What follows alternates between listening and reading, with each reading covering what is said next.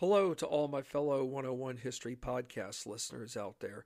I hope all of you, wherever you may live in the world, are having a great weekend and are doing all right, which is the most important thing.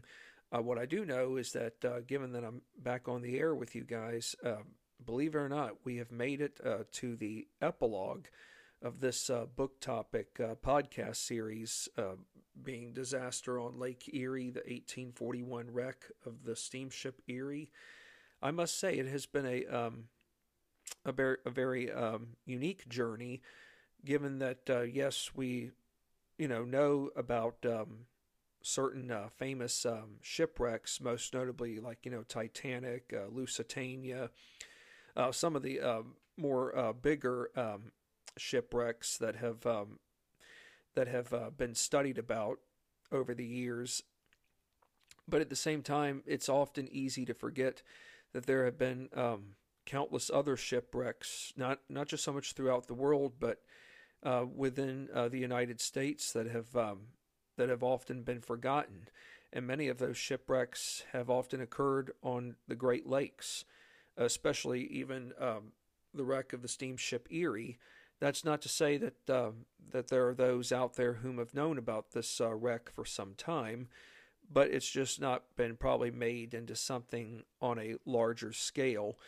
But of course, most people do know that when they tend to think of shipwrecks on the Great Lakes, that is for those people who don't live on Great Lakes waters. But when they do tend to think of shipwrecks, I think it's fair to say that the one that often comes out in their minds is the wreck of the Edmund Fitzgerald, given that it occurred not just so much back in 1975, but also through the late Gordon Lightfoot's famous song, The Wreck of the Edmund Fitzgerald. But nonetheless, I will say that even for ships that weren't as big as, say, 729 feet long, like the Edmund Fitzgerald was, that even for a steamship, being that of steamship Erie, even her story is one that obviously is important to tell, and it's also important not to forget, given that, yes, that steamships, as unique as they were, and they still do exist today, but more so for recreational purposes, but we do have to be reminded that at one time, transporting people from point A to point B via steamboat or steamship was a big deal because people wanted, for one, traveling by horse and buggy wasn't always reliable, but moving via waterway, really in a sense prior to the railroads taking over, that was really the best way to get from point A to point B at a quicker pace versus horse and buggy. So here we are at the epilogue to this podcast book topic series, and we're going to learn about what happened to certain people, especially Captain Thomas Jefferson Titus. We're going to learn what happened with Charles Manning Reed. We're also going to find out if any other, or rather, I should say, we're going to find out if Congress went about enacting better legislation that pertained to not just so much the well-being of steamboats, but perhaps the well-being of passengers, so that incidents like what happened aboard Erie could be greatly reduced. In other words, yes, there was a law passed in 1838, but based upon what I gathered from having read the book, that law was just a basic beginner's law. In other words, sometimes it might take tragedies like this incident where new, tougher laws need to be put into place so that mishaps and unfortunate tragedies like what happened aboard Erie no longer become a common norm along the waters during the time not only of the 1840s, which happened to be a very turbulent period of time, as I mentioned from the previous podcast, how there were more and more incidents along Great Lakes waters where explosions occurred and a great deal of life was more than likely lost. So there has to be some kind of new legislation out there that will help modify the existing issues, and that's one thing that will be talked about. So I think it's time to get the show on the road to the epilogue of Disaster on Lake Erie, the 1841 wreck of the steamship Erie by Alvin F. Oikle. Here is our leadoff question to the epilogue of the series. In the aftermath of Erie's wreck, did a legend, or rather I should say a story, emerge based upon the bravery or courage displayed by a fictional crew person, or rather I should say a member? The answer is yes. A legend or story did in fact come about through a fictional crew person known as John Maynard. But it was not until 1845, 4 years after Erie's sinking, that the legend really went into full gear. An anonymous piece of writing, when I think of anonymous, usually it's like an anonymous tipster who's called into a hotline to provide evidence to the local police department about about a crime and a person who might be wanted. An anonymous viewer is providing vital information that could help investigators solve a cold case that has gone unsolved for a number of years. But in this case, an anonymous piece of writing, being that of a sketch, a short story, where there's little information to go by, emerges come July 19th of 1845 in the Poughkeepsie Journal and Eagle. And for those of you who are wondering where is Poughkeepsie located in terms of a state, Poughkeepsie, New York, which is not far from the Catskill country in the southern end of New York State, not too far from where, really in a sense, it's not too far from the New York State, New York City line, but north of White Plains, where Poughkeepsie is, north of White Plains. So the Poughkeepsie Journal and Eagle goes about publishing this anonymous piece of writing or sketch, short story, even though there's little information to go by, but it all centers upon Erie's sinking, which included Old John Maynard, in quotations. So I'm sure some of you are wondering why is it that this anonymous piece of writing has all of a sudden emerged? Why is it that a fictional character needs to come about in the midst of a tragedy? Well, to better answer that question, how about this one? Was it common for the use of poetry to be submitted in regards to shipwreck incidents? It just so happens, folks, that yes, it was very common for the use of poetry, or rather I should say literature or literary writing, to be submitted when it came to shipwreck incidents. Throughout most, if not the entire 19th century, countless literary works got published and printed telling stories of shipwrecks whose messages, or aka poetry verses, to brief write-up articles talked about such things as loss of life, sense of grief, to remembering those whom perished along the seas. Now, of course, one of the most famous shipwreck songs I know of really is the late Gordon Lightfoot's The Wreck of the Edmund Fitzgerald. In one of the lines, he talks about how, does anyone know where the love of God goes when the waves turn the minutes to hours? Normally, it would have been fair to say that when ships along the Great Lakes are dealing with some rough waves, rough waters, they would only last for a short period of time. But if Mother Nature really fuels the fire just right, and the warm air and the cold air collide, and the waves start kicking up at 20 to 30 feet, and they're pounding relentlessly with no end in sight, the sailors and the crew and the captain himself have to wonder, when is this suffering going to end? Yes, God is looking after us, but at the same time, even God himself doesn't have control over Mother Nature's enduring wrath. And sadly, with the case of the Fitzgerald, 29 men lost their lives, all 29 men, and God is looking after those deceased crewmen. Of course, their bodies were never brought up, and they are lying at the bottom of at least. I know that the ship sank on the Canadian side of Lake Superior, and it's about where the ship is located in terms of the surface. It's probably about 700 or 800 feet well below the surface, which is pretty deep. As a matter of fact, you can fit all 4 of the other Great Lakes into Lake Superior. That's just how big Superior herself is. Of course, the Indians that lived there, as Gordon Lightfoot's intro said, the legend lives on from the Chippewa on down from the big lake they call Gitchagumi.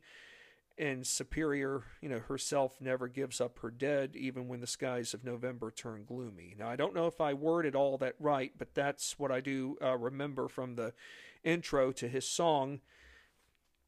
And, of course, as we... and for those of you who are familiar with it, I mean, there is a story to that, in a sense, as well, given that, yes, November is one of those months where nothing is ever certain. Any day that a ship and her crew go out at the start of November, when the season ends, they're going out one last time. Things look great. And then all of a sudden, as they're going halfway through their trip, that's when Mother Nature really throws a 360 curveball at the ships and their captains and crew. So where it becomes a matter of survival. So, yes, it was very common for the use of poetry to be submitted regarding shipwreck incidents really throughout the entire 19th century, because the poetry alone was, yes, as I said earlier, it conveyed it meant to help convey loss of life, a sense of grief, remembering those whom perished. In other words, keep their spirits alive, knowing that they were out there performing jobs that a lot of other people wouldn't have risked doing. As they say, somebody's got to perform a job that may not be one that might appeal to everyone else.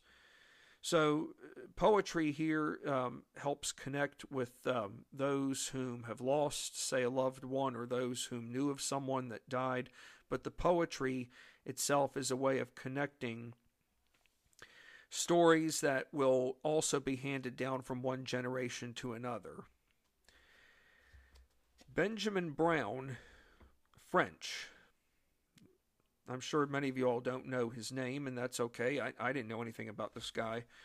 But Benjamin Brown, French, just so happened to be a politician on the state and federal level. He was a public commissioner of buildings in Washington, D.C.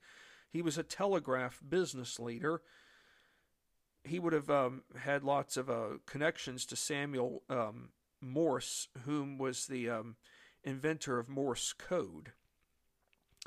However, on August 30th, 1845, 4 years and really, in a sense, almost 2 weeks, 4 years, really, after the incident had occurred, the Baltimore Sun newspaper had published Benjamin French's ballad. And a ballad is a poem or a song narrating a story in short lines or stanzas.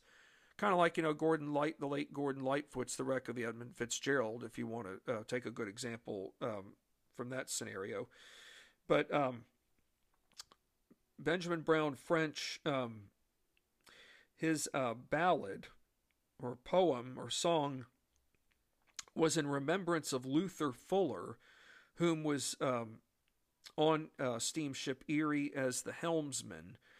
And a helmsman was one whom was the person that steered the ship, and Luther Fuller died on August 9th, 1841, at only 23 years of age, folks. Very young. French's ballad was most likely mentioned how Fuller, in this case, John Maynard, that fictional character, would have been the one portraying Luther Fuller. The reason why this ballad's important here is because Luther Fuller, or what we would like to say in fictional name, John Maynard, remained at his post until the very end, when Erie ultimately succumbed to her inevitable fate. So in other words, Luther Fuller did everything there was by steering the ship a starboard side, due in large part because of the command that was given to him by Captain Thomas Jefferson Titus. But he didn't abandon ship. I mean, yes, Titus got off when he knew that he had done everything there was. Should he have perhaps gotten Luther Fuller off board? One could say yes, but the fires came so quickly that sadly a lot of people perished because they just were not in the right place at the right time. And even when they did jump off the boat or the ship, many of them probably did not have access to a life jacket. But then again, there were over 300 people aboard the ship, and the ship itself was equipped with only like 100 life jackets.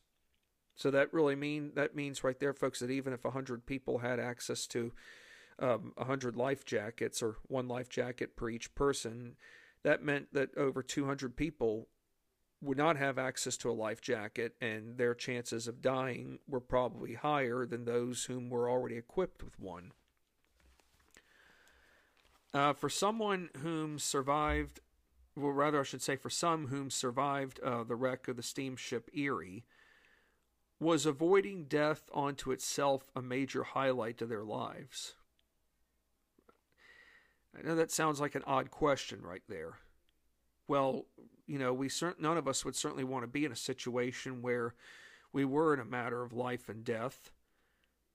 But at the same time, knowing that we survived a horrific ordeal such as this one, I think it would be fair to say that avoiding death onto itself could have in fact been a major highlight of your life, especially for all 89 whom survived out of 343. Especially for Andrew Blyla, who is the 11-year-old call boy aboard Erie. Remember, folks, before the Marconi wire came into play, the call boy would be the one going from one end to the other on a boat, relaying messages of critical importance. Well, and we do recall from a previous podcast segment where Andrew Blyla managed to survive in the midst of escaping death, probably within seconds or minutes. But Andrew Blyla went on to work in various professions. He still remained in the maritime industry by serving as a high-seas sailor. He also became an owner of a grocery store. He also went on to become a cabinet maker. He even engaged in real estate speculating and developing practices to co-founding the Erie County Historical Society. It's one thing to overcome a tragic ordeal like this one, but Andrew Blyla, it would be fair to say, really made the most of his life, knowing that he had been spared from a tragedy that had never occurred before on Lake Erie's waters, but sadly an event like what happened on August 9th, 1841, did happen. But knowing that Andrew Blyla, being one of those 89 people whom survived, did in fact,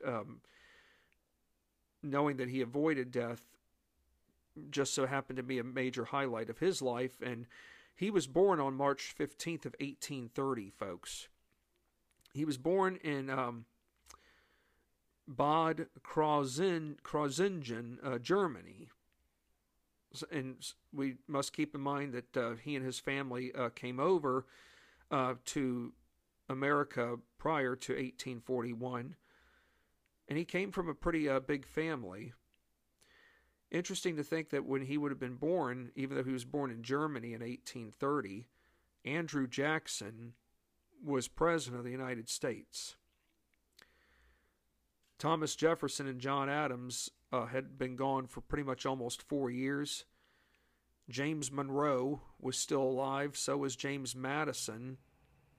So I just find it interesting that in terms of famous Americans at that time whom are still living, even John Marshall, who was Chief Justice of the United States Supreme Court from 1801 to 1835, he's still Chief Justice of the United States Supreme Court when Andrew Blyla was born.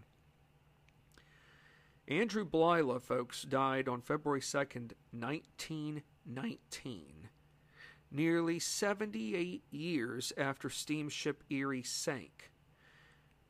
He died just 1 month shy of reaching his 89th birthday. Many descendants of Andrew Blyla's still retain good numbers of his works through that of furniture and cabinet making, which are well over a century old. And it just so happens that Andrew Blyla himself had siblings of his, brothers, that is, whom also served in the maritime industry, being along that of the high seas. So, yes, in the midst of a tragedy, knowing that at age 11 he witnessed a tragedy on the waters that he had never thought could happen, but yet it didn't stop him from being that of a high sea sailor, along with doing anything else that fascinated and intrigued him. Knowing that he lived to be almost 89 years old was remarkable. Despite the tragedy behind Erie's sinking, were immigrants still coming in droves, or I should say large numbers, into the Old Northwest? Yes, the immigrants whom came over were determined to set a new course in a nation, being the United States, which offered better means behind attaining successes that couldn't get achieved per their native homelands within the Old World. Not just economic successes, but, avoiding, avoiding, say, religious persecutions, avoiding anything that would have prevented many immigrants from their native ancestral lands from holding public office. I know that there were a lot of a lot of immigrants from England whom came over to the New World.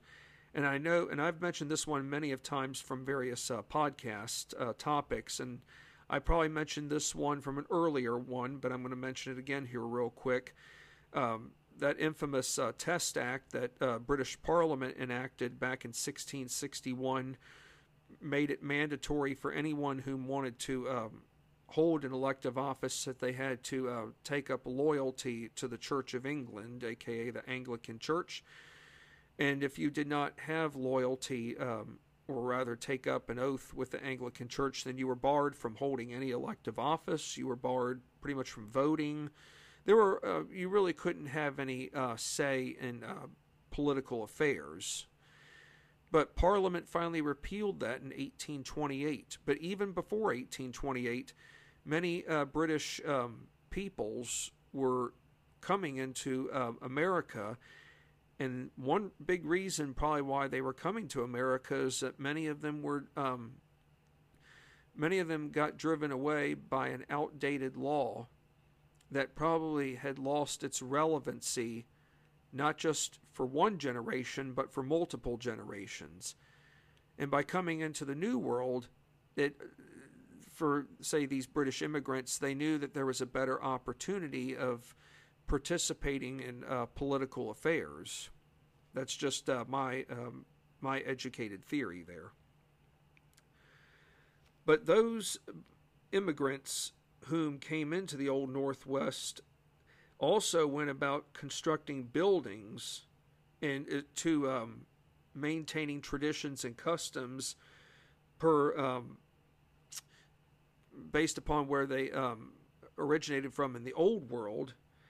But they brought a lot of their traditions with them into the New World. So basically, they're not forgetting their ancestral roots, But those immigrants whom came into the Old Northwest went about constructing buildings per their Old World styles from original settlements in Europe, while many immigrants did settle within the Old Northwest. There were those, believe it or not, folks, whom established new places or settlements west of Illinois, say in Missouri, and as far southwest as Texas during the mid to late 1840s. The German settlers, I thought this was very interesting, they were known for establishing deep roots, given how land to them was vital. Land alone for Germans became a basis of an estate which could get handed down from one generation to the next. So in other words, it's fair to say that German immigrants didn't believe in moving from point A to point B all the time, but once they got established somewhere, they wanted to make sure that the family remained intact. If it meant, building property adjacent to the main dwelling that had already been established, then let's do that. But we don't need to move 100 miles just because, we've run out of room. Given large numbers of immigrants had traveled along the Erie Canal, and we must not forget that the Erie Canal was more than just transporting goods from point A to point B. We have to be constantly reminded that the Erie Canal was a vital way of transporting mostly, immigrants whom made their way into the old Northwest, so that they could go about starting their new lives, but also the canals helped those emigrating from, say, eastern seaport cities westward, so that America as a nation could be more better protected past the Appalachian Mountains. So given that large numbers of immigrants had traveled along the Erie Canal, which led them to their new settlement places, is it fair to say that the Erie Canal alone helped contribute to the construction of other canals in the United States? Let's think about that for a moment. Hang tight here. Well, after just having a sip of tea, with regards to that question, I've come to the conclusion that the answer is yes.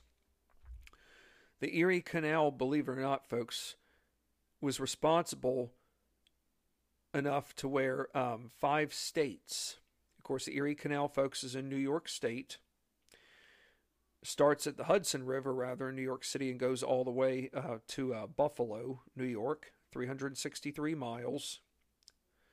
An engineering feat for its day, to say the least. But the Erie Canal the presence of the Erie Canal alone, folks, did enable 5 other states to construct canals. And between 1823, just two years shy of when the Erie Canal was officially completed, and into 1828, 3 years after the canal itself was officially completed, New York State saw other canals open from as far north as Champlain, which is not far from the U.S.-Canada line, not too far from Montreal, Oswego in the Tug Hill region along Lake Ontario, to the Finger Lakes region of what's known as the Cayuga-Seneca Canal. So, yes, we like to think, it was just the Erie Canal alone, but no, other canals evolved thanks in large part to the current success that the Erie Canal had. And by the early 1850s, the United States had up to 4,500 miles of navigable canal water. There's nothing stopping canals, at least it seems like that. However, another form of transportation did get started just shortly after the Erie Canal took off. There was a railroad company that got started in 1828, and one of its inaugural board members just so happened to be the last signer of the Declaration of Independence. It was Mr. Charles Carroll of Maryland. That railroad was the Baltimore and Ohio Railroad, or what we know as the B&O. As a matter of fact, the B&O remained up in operation until about the late 1950s. And I know that it, given that I live in Virginia, it went into the Shenandoah Valley. I know is far north in the Shenandoah Valley is Winchester and Strasburg. But by by the early 1850s, the U.S. had up to 4,500 miles of navigable canal water. But once the advent of rail increases, canals are going to be facing an uphill competition. You know, most canal boats are what we think of like the packet boats that are drawn by a team of mules. They usually can travel about 5 miles an hour at most, which, you know, is revolutionary. But if we're going by rail, folks, isn't it fair to say that the trains, even in that day and time, are moving faster than 5 miles an hour? I would say yes. So once rail comes more about, aka train tracks, goes west, the need for water routes through canal, or via canal, I should say, eventually became less in demand, whereas rail became more so in demand. But despite railroads overtaking canals by the mid-19th century, the Erie Canal continued to thrive even into the start of the 20th century. Okay, so, you know, the presence of canals, folks, it's still not a total loss. However, 105 years ago, in 1918, the New York State Barge Canal went about overseeing that a deeper Erie Canal be put into use. And this canal, believe it or not, covered 525 miles of waterway. So it basically increased drastically in size from the existing 363 miles that had been put into use from, like, say, 1825 to 1918. But come 1926, the year after the canal's centennial celebration, the Erie Canal itself was overtaken by thousands of miles of railroad track, which could carry passengers and cargo at much faster speeds. So I don't know if it would be right to say that the Erie Canal was behind its time. I mean, the canal was still thriving well, even during a time when America was divided and a civil war had been going on. The canal still seemed to be doing okay in the post-Civil War era, Reconstruction.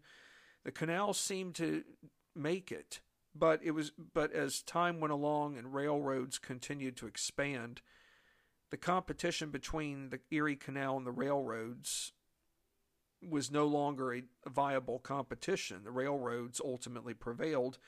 However, there is good news to report that the Erie Canal did undergo a major restoration, most notably in the late 1990s, to where you can take scenic boat rides. My wife and I did that this past summer up in New York's Finger Lakes region, where we did a hour-and-a-half Erie Canal boat ride that took us from Fairport to Pittsford, areas outside of Rochester, and we got raised 25 feet and lowered 25 feet.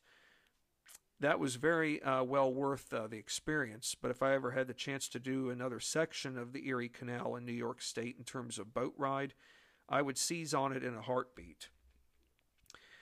Now, something else we should keep in mind, that it would be easy to think that, canals are the only thing in existence in New York State. There's just no way that there could be a railroad, or even the thought of building rail tracks. What if I told you all that 7 years after the Erie Canal had been officially completed in 1825, that from 1832 to 1851, during a 20-year span, that construction took place, resulting in the 415-mile rail line going from New York City to Dunkirk, just south of Buffalo, not right around Hamburg and Sheridan Bay, or Sheridan, I should say. because if I'm not mistaken, Dunkirk, isn't that where Steamship Erie, where the wreck of Steamship Erie occurred, not far from the shoreline of Dunkirk? That's correct. So rail line construction took place before and after the wreck of the Erie. That's what I find interesting. So given that this began in 1832, 9 years before Erie sank, and 5 years before Erie, before the fourth and final Erie was built, and 10 years after Erie sank, it finally became a reality. The 415-mile line was owned by the New York and Erie Railroad. The 1841 wreck of the Erie, per newspapers, had reported deaths between 200 and 250, but the total number was 254. That means about 74% of all, there was about a 74% rate of casualties per the Erie disaster. So, yes, we have yes, we've got ships, and yes, we've got ships moving by canal and by Great Lakes waters. And then we've got rails, not just rail tracks, but trains coming through. All of it's revolutionary, but at some point, one form of transportation is going to overtake the other. And even if one form does take over the other, does it still ensure that the new method of transportation could be safer than what's currently working?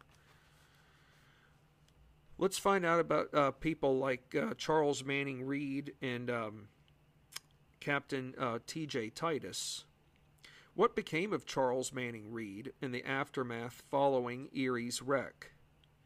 Well, for starters, he won election in 1842 as a Whig to the 28th Congress, which convened from March 4th, 1843 to March 4th, 1845, during the final 2 years of John Tyler's presidency. Secondly, he lost re-election in 1844, but after a short-lived stint in Congress, Reed returned to the shipping business practices on the Great Lakes, but yet went about pursuing business interests from banking, mercantile, and, believe it or not, railroad. All of this between 1846 and 1849. So it is fair to say that Charles Manning Reed, I guess we could give him some credit on one hand for maybe he did learn from his mistakes, given that he had not really had a whole lot of knowledge in what went on with an inquest or how to go about filing for one, because it's a shame that he didn't go through Erie, Pennsylvania, through the Erie, Pennsylvania jurisdiction protocol, when in fact he had filed that inquest with the coroner in Buffalo, New York. But the bottom line is that, as I think as we all have come to the realization, is that the sooner that trial took place and the quicker it got resolved, it could put aside people's fears of traveling by steamship.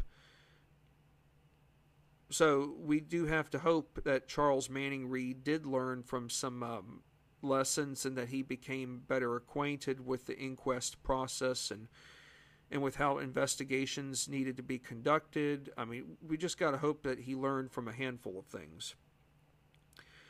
December 16th, 1871, Charles Manning Reed died at age 68. His son, Charles M. Reed Jr., or I should say Charles Manning Reed Jr., how about that? He went on to serve as mayor of Erie from 1872 to 1873. What became of Captain T.J. Titus, or I should say Thomas Jefferson Titus, in the years after Erie's sinking? Folks, you're going to find this hard to believe, but it's a very noble thing that he partook in. He became a leading proponent of the Underground Railroad movement. In other words, he helped runaway slaves whom escaped the South and went north and as far north into Canada so that they could start a new life and be immune from the evils that slavery had brought about. And the reason probably why a lot of slaves did go, runaway slaves went into Canada, folks, was because in 1850, Congress enacted what was called the Fugitive Slave Act. Basically, what that act allowed slave owners in the South is that it enabled them the right to go north into northern states like New Hampshire, New York, Pennsylvania, Maine. It allowed a slave master and his assistants to go north with a valid search warrant or with a valid warrant to say, hey, John Smith is missing. We know he's up this way, and we have probable cause to believe that there are those whom are aiding and abetting this man so that he does not fall back into our hands. So basically, the Fugitive Slave Act allowed Southerners to go into northern states and capture their runaway slaves. So I can understand why runaway slaves wanted to go as far north past the U.S. border into Canada, where they would have not only been so much in another country, but would have been completely immune from the Fugitive Slave Act law altogether. Not to get into anything political, folks, but that's just something we should be reminded of. And yes, Captain T.J. Titus took on something that was probably seen as controversial no matter where you lived. You didn't have to be confined to just the South for this issue, but yes, he was a leading proponent of the Underground Railroad movement that involved ferrying and transporting Underground Railroad passengers, and we could say runaway slaves, to Canada by way of his ordinary route from Dunkirk, New York to Detroit, Michigan. Whenever you hear the city, don't. I heard someone say, don't call it Detroit, call it Detroit. Captain Titus guided runaway slaves on a Detroit-bound steamer into Fort Malden, or what's known as Amherstburg, Ontario. Fort Malden served as a vital fort during the War of 1812. In case you all are wondering how that fort was of significant use. And Captain Titus made one of the reasons for going frequently into the Fort Malden, Amherstburg, Ontario area was because he would stop and resupply for such vital resources like wood. In 1866, Captain Thomas Jefferson Titus died at around 60 years of age. And just before he died, even in the early 1850s, there was a service line known as the Lakeshore Railroad Service out of Toledo, Ohio. It went into effect, but it replaced travel via waterway canal where steamboats were forced into transporting more so cargo than passengers to and from the upper Great Lakes, that is Superior, Michigan, Huron, and Erie.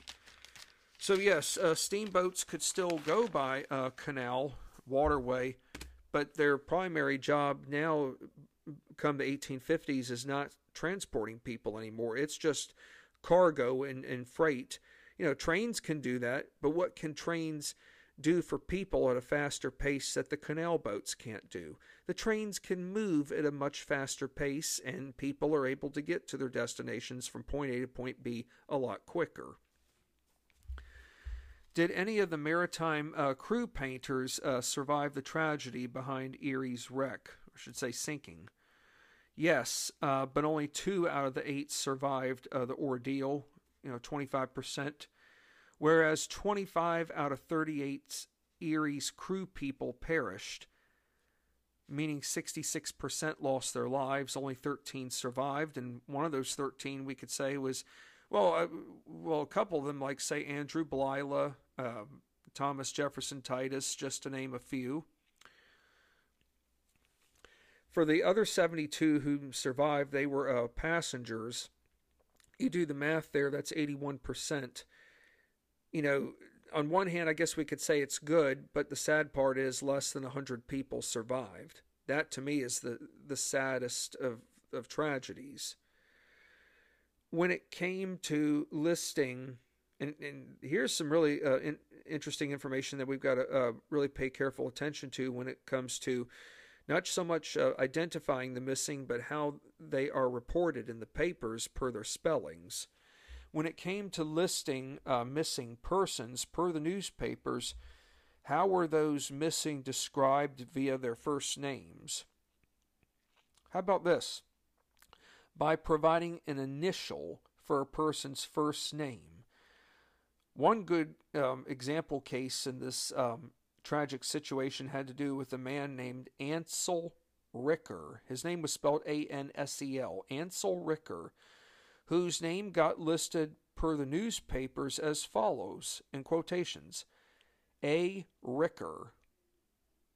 Okay, well, if you have someone's first initial, a gentleman's first initial with A and then the last name Ricker, well, I mean, you could go through every man's name that starts with an A, left and right, like Austin, Andrew, Arthur, Anthony. I mean, you could go down a whole list. But how would you ever know for sure that no matter how many names you gave out in their full entirety in terms of first name, there's no guarantee that whatever you've mentioned down the roll call could be one of those individuals' actual first names. Immigrants noted as missing per newspapers often had their last names mispronounced, which made proper identification all the more challenging. And I could really see how this would be difficult, folks. How about the German name of Ziegler? Some of us here in America would probably say Ziegler, Ziegler, but in German it would probably be Ziegler. In the papers, in the American newspapers, that name was listed in quotations as Zugler, Zugler. Newspaper coverage from the 19th century with regards to spellings or pronunciations all tended to derive, or I should say originate, from accounts per a source from where an event itself took place. So think about it, folks. Given that the Erie sank not far from the shore of Dunkirk, would it be fair to say that given that, yes, the Steamship Erie's route did go as far west as Chicago, despite that, even if newspaper reporters came from Chicago and Milwaukee, went into Dunkirk to get the story they needed to issue for their cities or towns' papers, are they going to be able to get the same information that would have been relayed to reporters from newspaper companies, say in Buffalo and Erie? No. The reason I say that is because newspapers from Chicago and Milwaukee were less likely to have reporters right near Silver Creek, New York, between Silver Creek and Dunkirk, meaning their story versions simply just could not par up with the newspapers right from the heart of the scene, where I should say Buffalo and Erie are, given that Silver Creek and Dunkirk being just south of Buffalo, where the sinking happened, and then Steamship Erie having been built in Erie, Pennsylvania. So that's just one of those double-edged sword things there, to say the least. What did the Buffalo firm of Parsons and Company practice? This company helped provide newspapers with the total numbers of sailing tickets given to each family. The information provided by Parsons and Company was found to be challenging based upon verbiage. Like, for example, a man had, in quotations, had 7 tickets. A reporter could have seen it as the man and 7 others, but in reality, the wording meant only 6 others. It's just, those kinds of oddball pieces that really could have, that simply threw a news reporter for curveballs that were just very hard to identify, given the circumstances not only that had taken place, but just the hard, arduous process of being able to properly identify a person based upon their official name, and also being able to relay vital information to family members whom were still in search of a missing or sadly a deceased relative or deceased family relatives. Was the drama high when it came to listing passengers from within a single family? Oh, I can't imagine what the drama must have been like, because it's probably fair to say that many families in large numbers came aboard Erie. 10 members, 12, I don't know, maybe 15. But the fact is that if you had a family of 10, who's not to say that maybe 7 died out of the family of 10 on board this ship? Sadly, it probably did happen. But yes, there was a lot of drama when it came to listing passengers from within a single family. One happened here where it was not even 10 family members, folks. It just so happened that multiple American newspapers had reported 3 bodies labeled as members of the Hang family, H-A-N-G, Hang family. July 9th, 1 month before Erie sank, ship Villa de Leon transported Johann Hanning and his 11-year-old son, along with a 6-month-old daughter, Hanning, H-A-N-I-N-G, or I know some might say Hanning.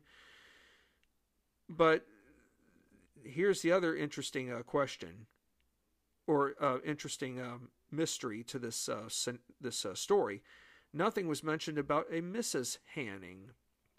Some historians believe Mrs. Hanning might have already gone to a new place of establishment, either in Ohio or Illinois. But her future proved tragic, as husband and children were among the 254 casualties of steamship Erie wreck. Sadly, Mrs. Hanning would never have gotten to have said goodbye to her husband and children. She never got to see them meet up with her. So it's fair to say that sadly she had to start life in a new world all on her own. Historians don't even know if other family or relatives had accompanied her.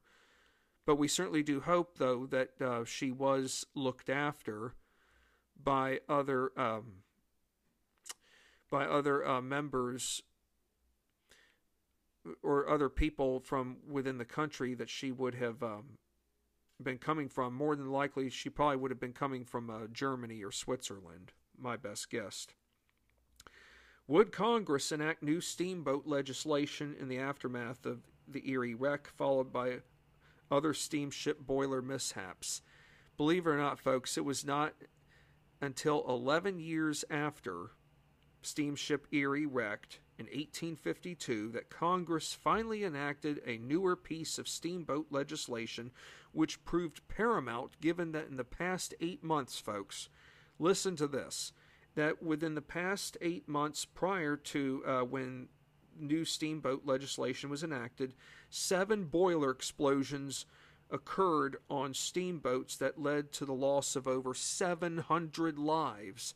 That probably means then, folks, that 7 boiler explosions on 7 ships, the loss over 700 lives, that means that well over 100 people per each of these ships had died. Something's got to be done here, folks. So the 1852 Steamship Act included implementing accurate standards.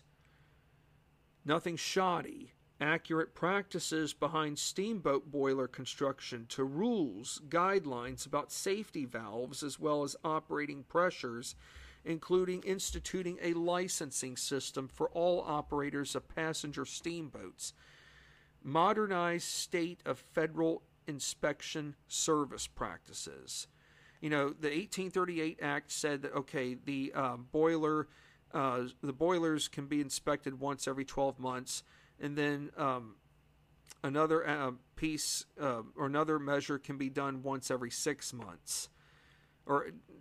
So yes, that was a great start, but when you consider that you've got now 7 boiler explosions occurring on steamboats within 8 months prior to this the second piece of steamboat legislation being enacted, something's got to give.